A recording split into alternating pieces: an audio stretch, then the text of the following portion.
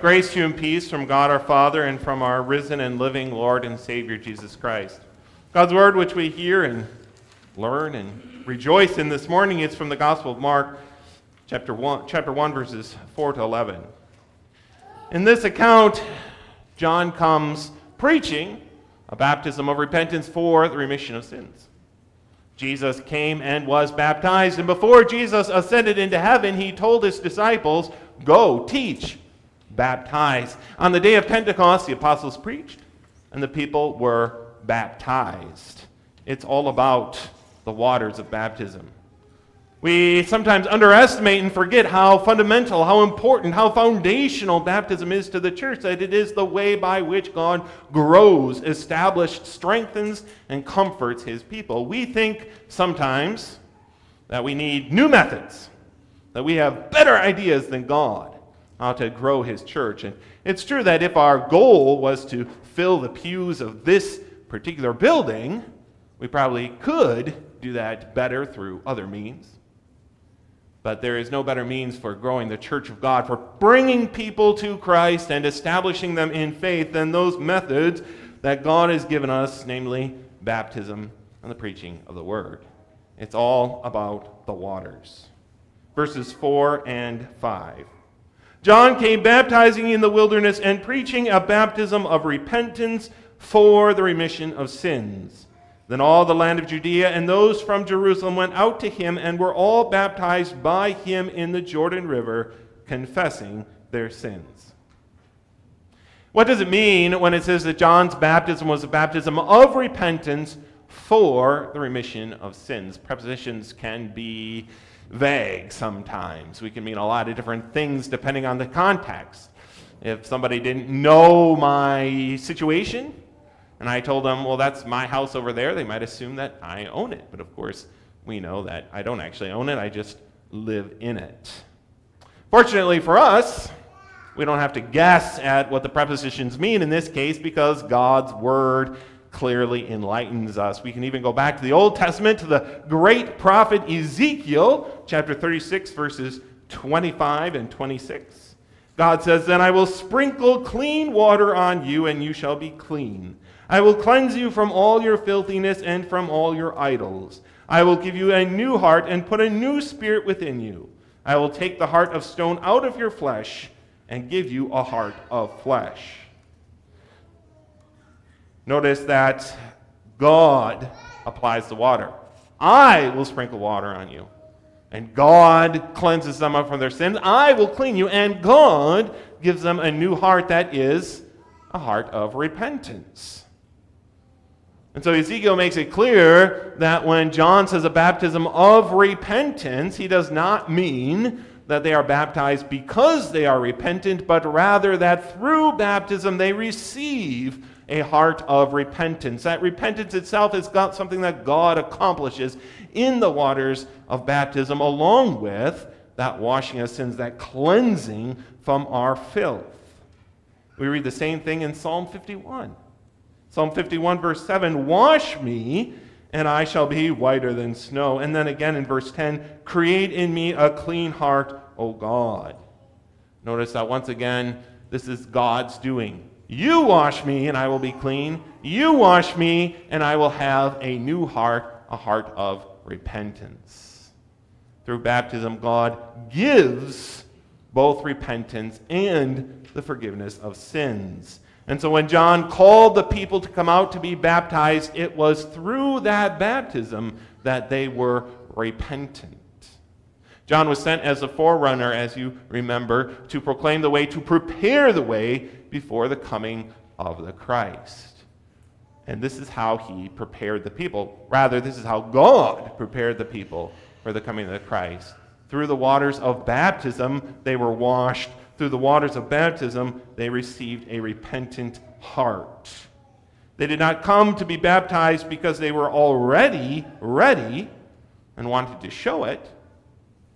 They came to be baptized in order to receive repentance. Such wonderful things that God accomplishes through his sacrament. Verse 6. "Now John was clothed with camel's hair and with a leather belt around his waist, and he ate locusts and wild honey." Even John's appearance and dietary habits serve to impress upon us the importance and the wonder of this sacrament, this baptism, which God sent him to proclaim. John doesn't have time for such things as making bread and growing food, does he? He is there to preach and to give a baptism of repentance, and that is what he does, and he trusts with the Lord to provide him with food in the wilderness. His clothing and his eating habits serve two purposes, the first of which is to remind us of the prophecy of Micah that Elijah would come before the great day of the Lord. And indeed, Elijah's clothing does remind us of the prophet Elijah. This is how Elijah himself was described, and so it's a witness to all of Israel that Elijah that God foretold has come, but it also serves to draw our attention to the mission, the task that John had been sent to do. And nothing is going to interrupt his goal of preaching and baptizing. We have a tendency to think that we'll get to work, we'll take care of those things that God wants us to do after we've taken care of everything else. There's an episode of The Office where Pam gets in trouble because she starts off drinking her coffee instead of working, and her boss says, "Well, why aren't you working?" And she says, "Well, I'm drinking my coffee, I'm getting ready." And the boss, no, you should be working, right? You should be getting to it. I remember one pastor talking about how every time he went to pray, there was always something else that distracted him, something else that needed to be done. We're easily distracted from the work the Lord has set before us, but John is not. He's not concerned with worldly goods like what to eat and what to wear. He wears the coarsest, the cheapest of clothing, and he eats whatever he can easily find in the wilderness because he knows the importance, the preciousness of what God is accomplishing through this baptism, and he's there to get to work. Verse 7 and 8. He preached, saying, "There comes one after me who is mightier than I, whose sandal strap I am not worthy to stoop down and loose. I indeed baptize you with water, but he will baptize you with the Holy Spirit." Even as John is baptizing and preaching repentance, he is also pointing the people forward. Don't be content with this baptism, he's telling them, because something greater, someone greater is coming. The other Gospels add the detail that he will baptize with the Holy Spirit and with fire. Mark is usually more succinct, and he is here as well, more to the point, but the meaning is the same. Baptism with the Holy Spirit. One is coming who is greater than I, John is saying, and as he is greater than I, his baptism also is greater than mine. John is not implying here that Jesus' baptism is going to be substantially different, that is, different in form. He's not suggesting, as some think, that John's baptism, John baptized with water, but Jesus is bringing a new baptism that won't use water, but will use something else. But rather, he's pointing us to the fact that Jesus will come and he will add, he's going to baptize with water, but he's going to add something to that baptism that is lacking in John's. In a similar way, if I were to tell you, well, I preach with words, but someone's coming next week who's going to preach to you with fire, you would hopefully understand he's not going to set the church on fire, but that he's going to be more passionate, more excited, better even than I am. You don't have anyone new coming next week. It'll be me again. But you would understand that, and that's what John is emphasizing here. That just as Jesus is greater, so the baptism he brings is greater. It's still a baptism of water. It's still a baptism that gives repentance. It's still a baptism that gives the forgiveness of sins, but it also adds the Holy Spirit. So that now we receive 3 gifts from Jesus' baptism rather than just the 2 of John's baptism. If the baptism of John was one of great power and importance, was one that was precious, so that John was so focused and dedicated to it, how much more ought we to esteem, not look lightly or not to think of it as a common thing, but to rejoice greatly in this wonderful gift that God has given to us and all that he has promised us through that baptism that we have received. Verses 9 and 10. It came to pass in those days that Jesus came from Nazareth of Galilee and was baptized by John in the Jordan. And immediately coming up from the water, he saw the heavens parting and the Spirit descending upon him like a dove. Remember back in Advent, we studied Isaiah chapter 64. And we saw there how the prophet Isaiah was so eager. We had that prayer pleading with the Lord, oh, that you would rend the heavens, that you would shake the mountains, that you would come down to us. He was praying for the coming and waiting anxiously for the coming of the Messiah with power to rend the heavens and shake the earth. The Gospel of Mark emphasizes that the heavens were open. He doesn't just say open, he actually uses the word schizo, which means to tear apart. He's pointing us back to that same prophecy that we heard in Advent, reminding us that here it is fulfilled in the baptism of Jesus. The heavens are torn open.